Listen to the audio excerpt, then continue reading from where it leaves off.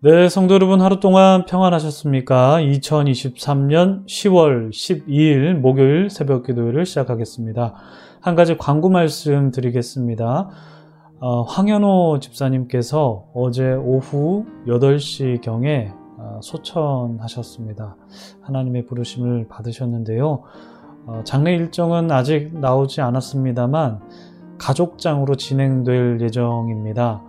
그래서 여러분들 우리 황경혜 집사님을 위해서 또 기도해 주시고, 또 장례가 잘 진행될 수 있도록 장례를 위해서도 기도해 주시고, 또 유족들을 위해서 함께 기도해 주시는 여러분들 되시기를 바랍니다. 우리 기도하시면서 새벽 기도회 시작하도록 하겠습니다. 하나님 아버지, 오늘도 우리를 말씀의 자리로 이끄신 주님을 찬양합니다. 말씀이 우리의 호흡이 되어 말씀으로 숨을 쉬며 살아가는 우리가 되게 하여 주시옵소서. 하나님 아버지, 주님께서 주신 그 육신의 호흡을 거두어 가신 황현우 집사님을 주님 품 안에 따스하게 안아주고 계실 줄 믿습니다. 특별히 우리 황경혜 집사님을 주님께서 특별히 기억해 주셔서 남편을 먼저 하나님의 품으로 보내드린 그 먹먹함과 그 슬픔을 우리 주님께서 헤아려 주시기를 소망합니다. 따님을 포함한 모든 유족들에게도 동일한 은혜를 베풀어 주셔서 그 가정이 주님으로 인해서 소망을 갖게 되는 귀한 장례 예식을 잘 치를 수 있도록 주님 도와주시옵소서. 하나님, 오늘도 우리에게 말씀하시는 주님, 우리가 기억하기를 소망합니다. 우리에게 주신 말씀 오늘도 나눌 텐데 주 성령께서 저희와 함께 해주시고 주님의 뜻대로 살아갈 수 있는 우리 모두가 될 수 있도록 주님, 저희 한 사람 한 사람을 다듬어 주시옵소서. 감사드립니다. 모든 말씀 예수님의 이름으로 기도드립니다. 아멘. 오늘 저희에게 주신 하나님의 말씀은요, 민수기 19장 1절부터 22절까지 말씀입니다. 민수기 19장 1절로 22절까지 말씀 봉독해 드립니다. 여호와께서 모세와 아론에게 말씀하여 이르시되, 여호와께서 명령하시는 법의 율례를 이제 이르노니 이스라엘 자손에게 일러서 온전하여 흠이 없고 아직 멍에 매지 아니한 붉은 암송아지를 내게로 끌어오게 하고, 너는 그것을 제사장 엘르아살에게 줄 것이요, 그는 그것을 진영 밖으로 끌어내어서 자기 목전에서 잡게 할 것이며, 제사장 엘르아살은 손가락에 그 피를 찍고 그 피를 회막 앞을 향하여 7번 뿌리고 그 암소를 자기 목전에서 불사르게 하되 그 가죽과 고기와 피와 똥을 불사르게 하고, 동시에 제사장은 백향목과 우술초와 홍색실을 가져다가 암송아지를 사르는 불 가운데에 던질 것이며, 제사장은 자기의 옷을 빨고 물로 몸을 씻은 후에 진영에 들어갈 것이라. 그는 저녁까지 부정하리라. 송아지를 불사른 자도 자기의 옷을 물로 빨고 물로 그 몸을 씻을 것이라. 그도 저녁까지 부정하리라. 이에 정결한 자가 암송아지의 죄를 거두어 진영 밖 정한 곳에 둘지니 이것은 이스라엘 자손 회중을 위하여 간직하였다가 부정을 씻는 물을 위해 간직할지니 그것은 속죄 죄니라. 암송아지의 죄를 거둔 자도 자기의 옷을 빨 것이며 저녁까지 부정하리라. 이는 이스라엘 자손과 그 중에 거류하는 외인에게 영원한 율례니라. 사람의 시체를 만진 자는 이래 동안 부정하리니 그는 셋째 날과 일곱째 날에 잿물로 자신을 정결하게 할 것이라. 그리하면 정하려니와 셋째 날과 일곱째 날에 자신을 정결하게 하지 아니하면 그냥 부정하니, 누구든지 죽은 사람의 시체를 만지고 자신을 정결하게 하지 아니하는 자는 여호와의 성막을 더럽힘이라. 그가 이스라엘에서 끊어질 것은 정결하게 하는 물을 그에게 뿌리지 아니하므로 깨끗하게 되지 못하고 그 부정함이 그대로 있음이니라. 장막에서 사람이 죽을 때의 법은 이러하니 누구든지 그 장막에 들어가는 자와 그 장막에 있는 자가 이래 동안 부정할 것이며, 뚜껑을 열어 놓고 덮지 아니한 그릇은 모두 부정하니라. 누구든지 들에서 칼에 죽은 자나 시체나 사람의 뼈나 무덤을 만졌으면 이래 동안 부정하리니 그 부정한 자를 위하여 죄를 깨끗하게 하려고 불사른 재를 가져다가 흐르는 물과 함께 그릇에 담고, 정결한 자가 우슬초를 가져다가 그 물을 찍어 장막과 그 모든 기구와 거기 있는 사람들에게 뿌리고, 또 뼈나 죽임을 당한 자나 시체나 무덤을 만진 자에게 뿌리되, 그 정결한 자가 셋째 날과 일곱째 날에 그 부정한 자에게 뿌려서 일곱째 날에 그를 정결하게 할 것이며 그는 자기 옷을 빨고 물로 몸을 씻을 것이라 저녁이면 정결하리라. 사람이 부정하고도 자신을 정결하게 하지 아니하면 여호와의 성소를 더럽힘이니 그러므로 회중 가운데에서 끊어질 것이니라. 그는 정결하게 하는 물로 뿌림을 받지 아니하였은즉 부정하리라. 이는 그들의 영구한 율례니라. 정결하게 하는 물을 뿌린 자는 자기의 옷을 빨 것이요 정결하게 하는 물을 만지는 자는 저녁까지 부정할 것이며 부정한 자가 만진 것은 무엇이든지 부정할 것이며 그것을 만지는 자도 저녁까지 부정하리라. 아멘. 네, 참 좋으신 우리 주님의 크신 은총이 우리 토론토 한인장로교회 모든 분들 가운데에 오늘도 함께 하시기를 주님의 이름으로 축복합니다. 성도님들 오늘도 좋은 하루 시작하셨죠? 늘 하나님의 은혜 가운데에서 큰 힘을 얻으시는 모든 분들 다 되시기를 바랍니다. 또한 우리 사랑하는 이를 먼저 하나님의 품으로 보내드린 우리 황경혜 집사님을 비롯한 황현호 집사님의 유족들을 위해서도 여러분 계속해서 기도해 주시기를 바랍니다. 네, 말씀 시작하도록 하겠습니다. 오래전에 화두가 된 말이기도 한데요. 한창 웰빙이라는 말이 유행했던 적이 있었죠. 웰빙이 무엇입니까? 잘 사는 거죠.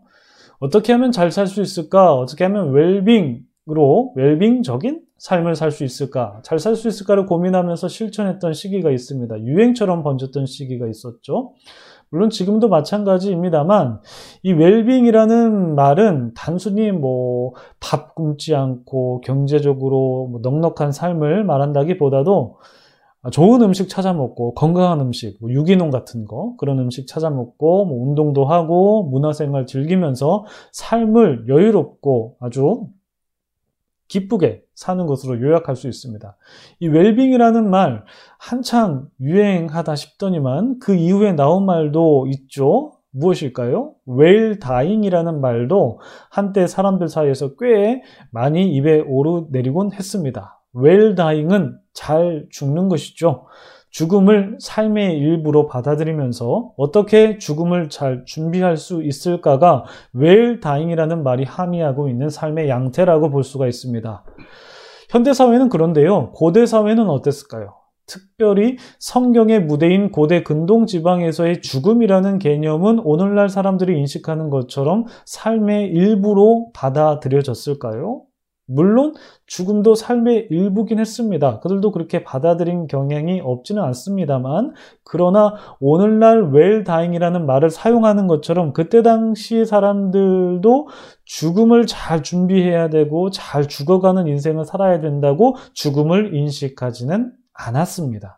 그러니까 학자들에 따르면 고대 근동사회에서의 죽음이라는 것은 하나님의 창조 행위와 반대되는 것으로 인식했다고 합니다. 그래서 죽음을 생명과 반대되는 것으로 이해했습니다. 따라서 이 죽음이라는 것은 인간의 일생 중에서 피할 수 없는 일부이기는 합니다만 이러한 인식보다는 죽음은 생명의 단질 내지는 생물학적인 인간의 최후의 모습 내지는 하나님께서 주신 생명으로부터의 단절되는 심판의 이미지도 있었다고 학자들은 말합니다.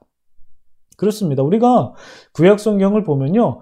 구약성경에는 죽음 이후에 천국을 간다는 이미지보다도 이 죽음이라는 것을 스올로 떨어지게 된다는 개념으로 나오는 게 상대적으로 더 많습니다. 물론 구약성경에서 천국에 대한 이미지를 아예 찾아볼 수 없다 이런 것은 아닙니다만 존재합니다만 다만 이 죽음이라는 개념을 놓고 본다면 영생에 대한 것보다도 심판에 대한 이미지가 지배적이라는 것이죠. 물론 신약성경에서는 이 영생에 대한 이미지가 굉장히 많이 나옵니다. 즉, 이 구약성경에서 죽음이라는 것은 하나님의 창조에 반대되는 상태, 그리고 생물학적 기능의 중지, 내지는 하나님의 심판이라는 부정적인 이미지가 강했습니다.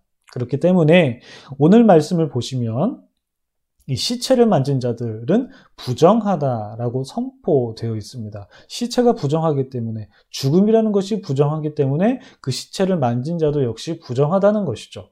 11절부터 이어지는 말씀은 시체에 접촉한 자는 정결하게 되어야 한다라는 명령으로 되어 있습니다.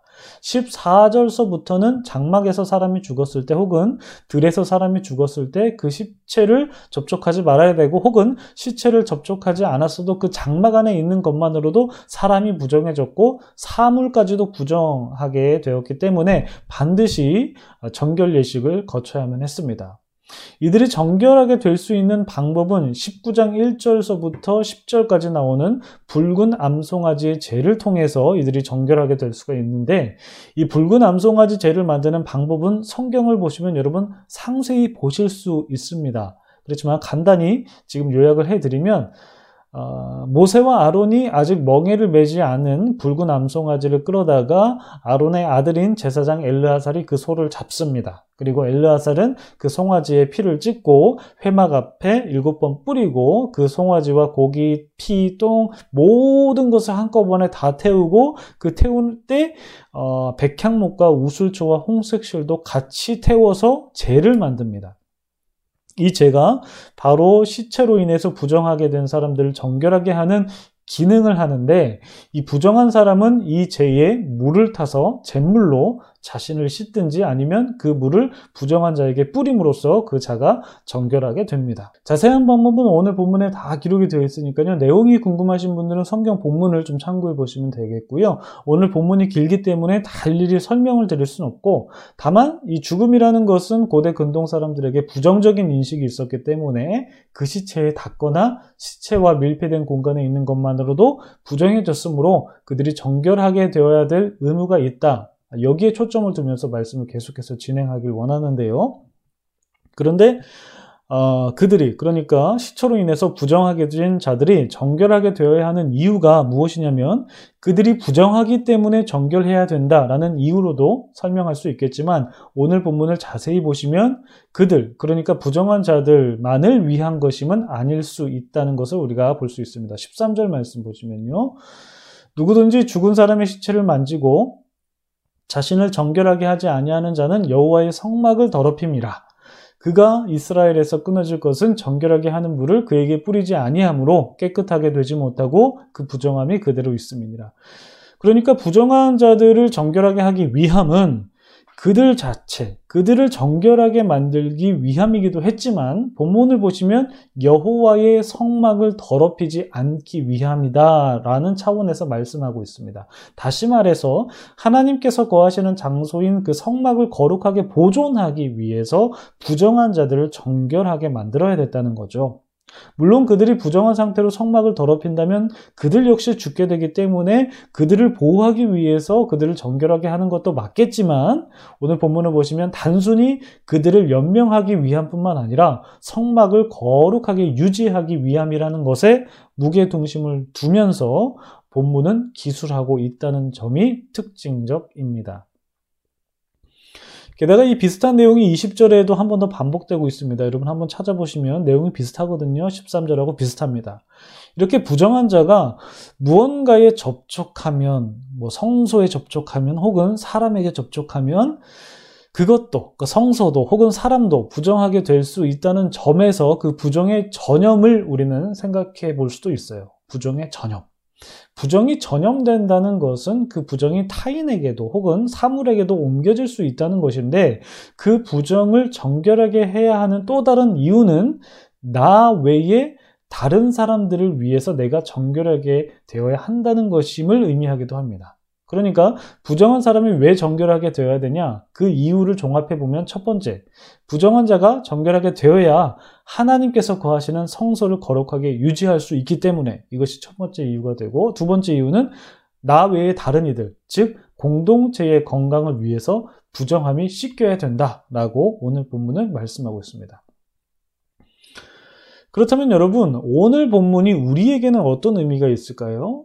여러분, 우리도 역시 죄인이고 우리가 죄인이기 때문에 하나님께로 나아가지 못하는 것 우리가 잘 알고 있고 또 믿고 있죠. 그러므로 우리가 정결하게 되기 위해서는 그리스도의 보혈이 필요하다는 것 우리는 알고 있고 믿고 있습니다. 그런데 여러분, 우리는 이 그리스도의 보혈이 우리를 향한 하나님의 사랑이라고만, 그냥 나를 위한 것이라는 것으로만 생각할 수 있습니다. 물론 틀린 얘기 아닙니다. 맞습니다. 하나님께서 나를 사랑하시기 때문에 나의 죄를 씻기신 건 맞습니다. 그런데 하나님께서 나를 정결케 하심이 단지 나만을 위한 것일까요? 여러분 생각해 보면 우리만을 위한 것임은 아닌 것 같습니다. 우리를 정결케 하신 그 이유 중에는 하나님 스스로를 위한 것이기도 한 것 같습니다. 왜 그럴까요? 여러분 이사야의 말씀을 보시면 하나님께서 우리를 지으신 목적에 대해서 기록되어 있는데, 하나님께서 우리를 지으신 목적은 우리를 통하여 하나님 당신께서 찬송받기 위함이었습니다. 그러니까 우리의 존재 목적은 하나님의 영광을 위해서 우리는 지음받은 겁니다. 이러한 우리가 죄로 인해서 하나님께 나아갈 수 없다면 이것은 하나님 입장에서도 매우 곤란한 일일 수도 있지 않겠습니까? 그러니까 우리를 통해서 하나님께서 영광받기를 원하시는데, 우리가 죄로 인해서 하나님께 나아갈 수 없다면 우리를 지으신 하나님의 창조 목적도 깨지게 되는 것입니다. 그러므로 하나님께서 우리를 통해서 찬양과 영광을 받기 위해서라도 그리스도의 보혈로 우리를 씻기실 필요가 있으셨던 것이죠. 오늘 본문을 보시면 이 부정한 자를 정결하게 만드신 이유가 바로 성막을 거룩하게 보존하기 위함이었던 것처럼, 우리의 죄를 용서하시고 우리를 거룩하게 만드신 이유도 우리 자신뿐만 아니라, 나 자신뿐만 아니라 하나님 당신 스스로를 위한 구속적 사역이었다라는 것을 우리는 생각해 볼 수 있습니다. 그리고 그뿐일까요? 부정한 자가 정결하게 하기 위함은 그 공동체의 건강을 존속하기 위함이기도 한데, 이는 우리가 그리스도의 보혈로 인해서 우리의 죄가 씻겨진 것도 다만 나를 위함만이 아니라, 하나님만을 위함만이 아니라 우리 공동체를 위함이라는 것도 우리는 생각해 볼 수 있습니다. 어떻게 그렇죠? 내가 그리스도의 보혈의 공로를 힘입어서 그리스도를 닮아가는 삶을 살아가게 되는데, 이것은 순전히 나를 위한 삶으로서 사는 것이 아니라 남을 위해서, 타인을 위해서 살아가는 이타적인 모습으로 살아가게 되기 때문입니다. 그래서 그리스도의 대속적 사건은 나를 성화의 삶으로 이끌어가고, 그 성화의 과정에는 이웃을 내 몸처럼 사랑하라는 그 계명을 실천하는 것도 포함이 되기 때문에, 우리가 정결하게 되는 것은 공동체를 위한 것과 무관하지 않다는 것, 우리는 생각해 볼 수 있죠.